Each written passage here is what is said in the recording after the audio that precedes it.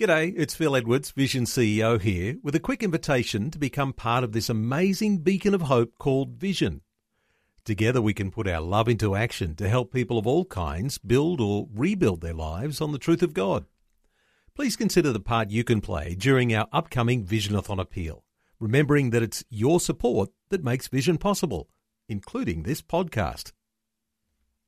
Life, culture, and current events from a biblical perspective. 2020 on Vision.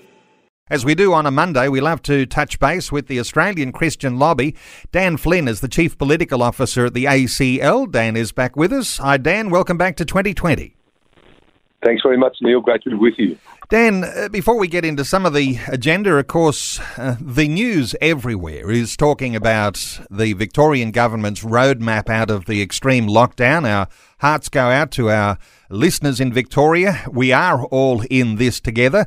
Any thoughts on Dan Andrews and his announcement over the weekend?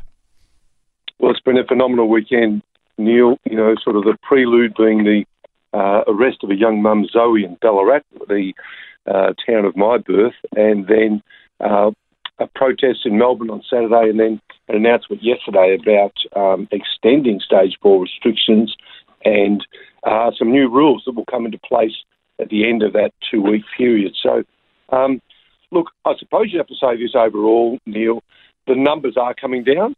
At the peak of this outbreak in Victoria, there were some 700 cases a day. It's now down to about 70. So you've got to give the Premier that. There is, though, great morale concerns in Victoria, whereby people simply can't get out. They're confined. That's going to continue. That's very troubling for people's mental health. No wonder they want to protest. You know, when you watch Dan Andrews delivering long press conferences every day, in some sense, it starts to sound very much the same, only the numbers change. I wonder whether you've got any thoughts on the idea that epidemiologists and economists alike want to see more of the data that's driving the government's decisions in Victoria. Any thoughts around that? Look, they do. They're asking for it, and you know, this must be performed by the best expertise, and that the data is very, very important. So, look, let's see how this goes. The roadmap seems very difficult. I understand that the Prime Minister spent last night reviewing this, as he said he would, and it'll be interesting to see what the Prime Minister could do about the Premier's roadmap. But the concerns are that the restrictions are going to be too restrictive and really block that economy. I think you'd have to compare it with New South Wales, which has a caseload, which it manages, but people are, you know, getting on with their business. The other thing that is evident to people is that the deaths that are recorded, sadly, are generally of people in their 80s and 90s. So we must protect those people. I suppose you'd ask the question whether it's necessary to lock up everybody else. I think that needs a lot more work by the relevant experts. These are hard issues. There are no simple answers. Hey, Dan, let's move on. There's a fair bit on the agenda, and sad news out of Victoria with 1 year anniversary. It's been 12 months since those assisted suicide laws came into force. And the statistics are pretty telling here, just how dreadful this is and how much of a sad story this is. 10 times the expected number of people dying with those assisted suicide laws. What are your thoughts around that? The culture of death has definitely, taken some grip here in Victoria.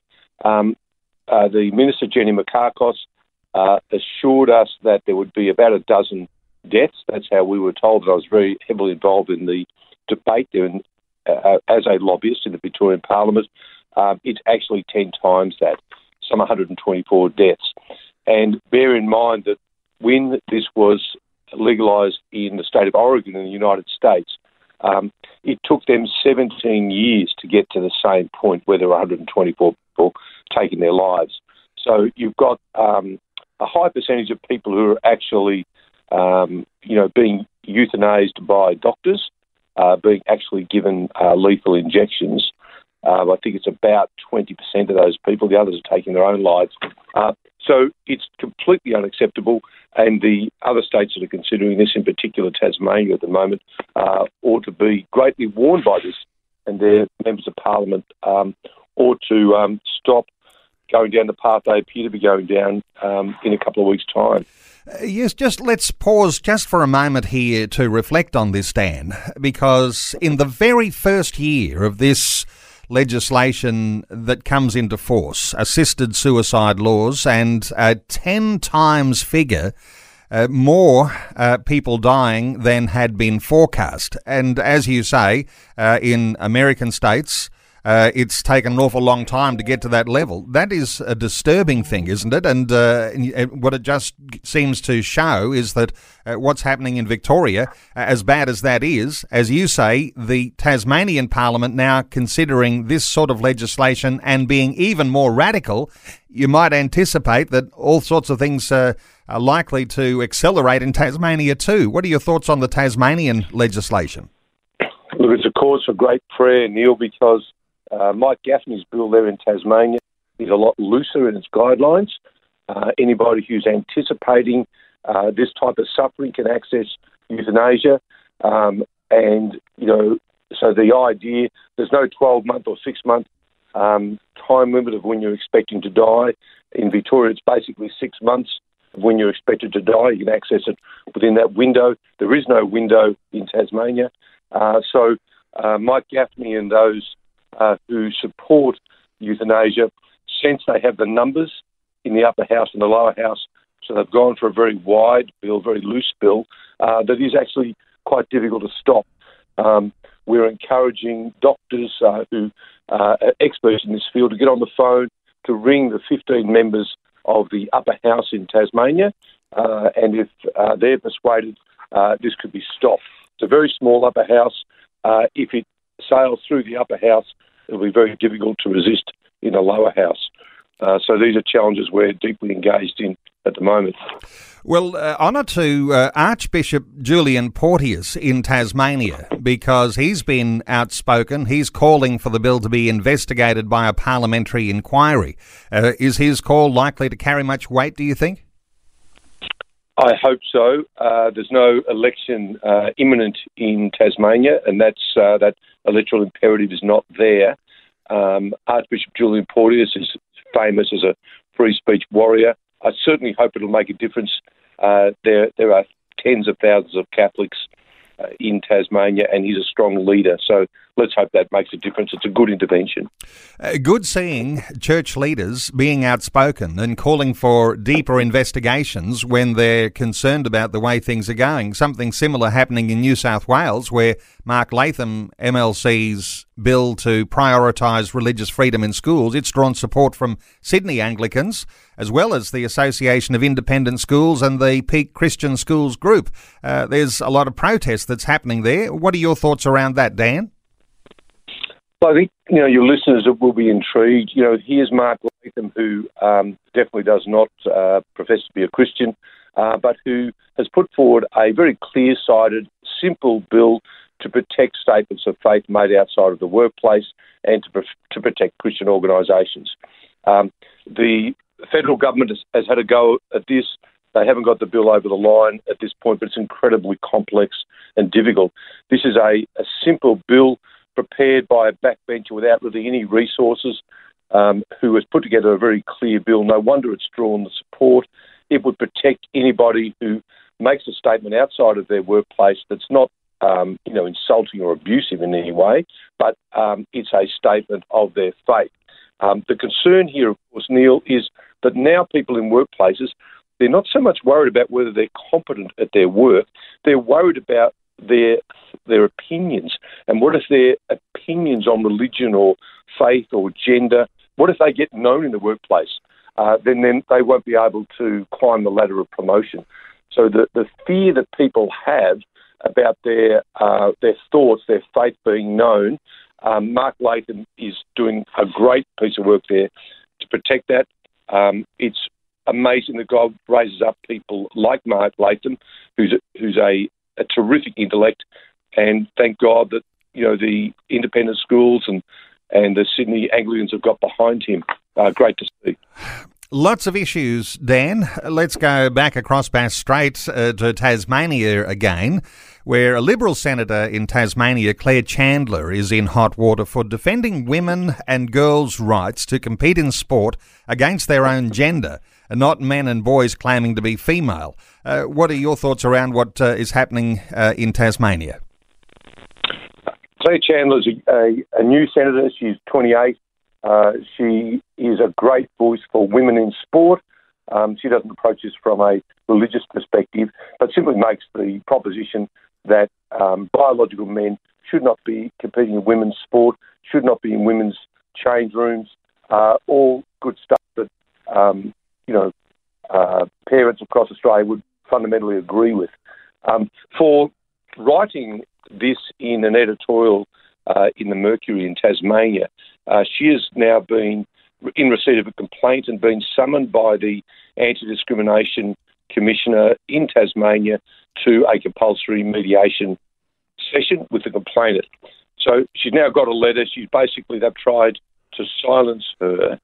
And that's because, Neil, Tasmania has such a low threshold for this. Their relevant section in the Anti-Discrimination Act says if you offend somebody based on their sexual orientation, that's an offence. That's such a low bar. Someone's an offence, which is easy to do, at a statement like this, that women's sports should be restricted to the female sex, and now there's a court case. So this is chilling, and the risk here is this will no doubt have an effect, or the desired effect would be to silence every Tasmanian who would speak up about the truth on gender. And the threshold being so low, it has a chilling effect. So good on Senator Claire Chandler. I've spoken to her about this. She's deeply committed. She has pushed hard in parliamentary inquiries with Sports Australia, asking them what is their definition of a woman. They said, well, we'll have to take that question on notice. They came back weeks later in a written answer and said, we have no definition for the word woman. This is Sports Australia, who's running, kids' sports and sports right across the country. Very concerning. Thank God for this senator who's been raised up to take on this issue. Okay, Sports Australia has no definition of what is a woman, and let's hope some common sense can prevail. As you say, it is disturbing. Hey, I spoke to your counterpart in WA just a week or two ago, Peter Abetz, and we were talking about Christmas, the Christmas nativity being cancelled in Perth. And what a response we got from listeners. A huge number of people that were talking through those sorts of issues and making their comments on a post that we had. Some good news from WA, Dan, where there's a bit of a glimmer of hope through the candidates in Perth's mayoral election that's coming up in October, that the Christmas nativity might be resurrected this Christmas. What do you understand about what's happening?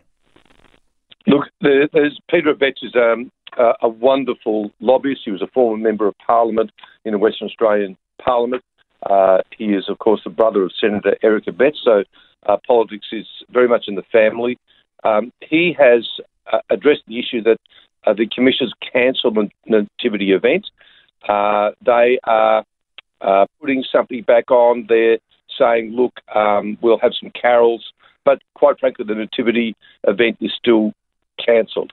Now, by excellent work by our supporters and by Peter Abetz, those who are running for mayor, I think most of them have agreed, well, if they get elected, we'll put this nativity play back on. It's been going for 10 years, a very, very wonderful event. Obviously radiates the spirit of Christmas. Mums and dads, children love it. And Peter Abetz and our Western Australian supporters will keep pushing on this. It, as you say, it has national interest. When a nativity play can be cancelled in Western Australia, it can be cancelled anywhere. We've got to fight this battle. And an important thing here happening, and I'm just connecting this with a conversation that's coming after we farewell you, Dan, this morning, because you would have heard in my introduction that we're going to be talking about Christians. We're Christians and we vote. And this particular story about what's going on in Perth, as you say, there are a number of mayoral candidates, and you're saying the glimmer of hope now is that these mayoral candidates are coming on side saying we do want the Christmas nativity. So there is a certain pressure that comes when there is an outcry from those things that are not common sense, those things that do away with our traditions, and gives us this opportunity to speak. And then those who are in a position where they're candidates and will likely be, one of them will be elected, they'll take that to their newfound responsibility, and they'll legislate that way. So it's worthwhile, isn't it, for Christians to speak out when these sorts of things happen? It's 100% worthwhile, and it works. And I know your program coming up will address these issues. And we've got elections in a number of key areas that you mentioned earlier. The ACT election, 17th of October. Queensland election, 31st of October. Another key element to this is that pre-polling for Queensland, for example, starts on the 10th of October. And because of COVID, probably 70% of people will vote between the 10th of October and before polling day on the 31st. So it's important to speak early, speak often with these candidates about your concerns. This is a participatory democracy where your individual listeners, they have a phone, they can contact their candidates and make their views known. It's so important. Well, Dan, always good getting an update on these issues with you, and just outstanding clarity again from you once again. And thank you so much for taking some time to share these thoughts with listeners. Dan Flynn is the Chief Political Officer with the Australian Christian Lobby. I always point people to the ACL website, Australian Christian Lobby, because there's lots of great resources. There's always pre-election surveys, and so you can see what parties and what candidates are standing for. Always very clear and so informative. And there'll be a lot of that coming with the ACT election and with the Queensland state election coming up. Let me point listeners to acl.org.au, the Australian Christian Lobby, acl.org.au. Dan Flynn, thanks so much for the update today on 2020. That's my pleasure, Neil. Thank you. Thanks for taking time to listen to this audio on demand from Vision Christian Media. To find out more about us, go to vision.org.au.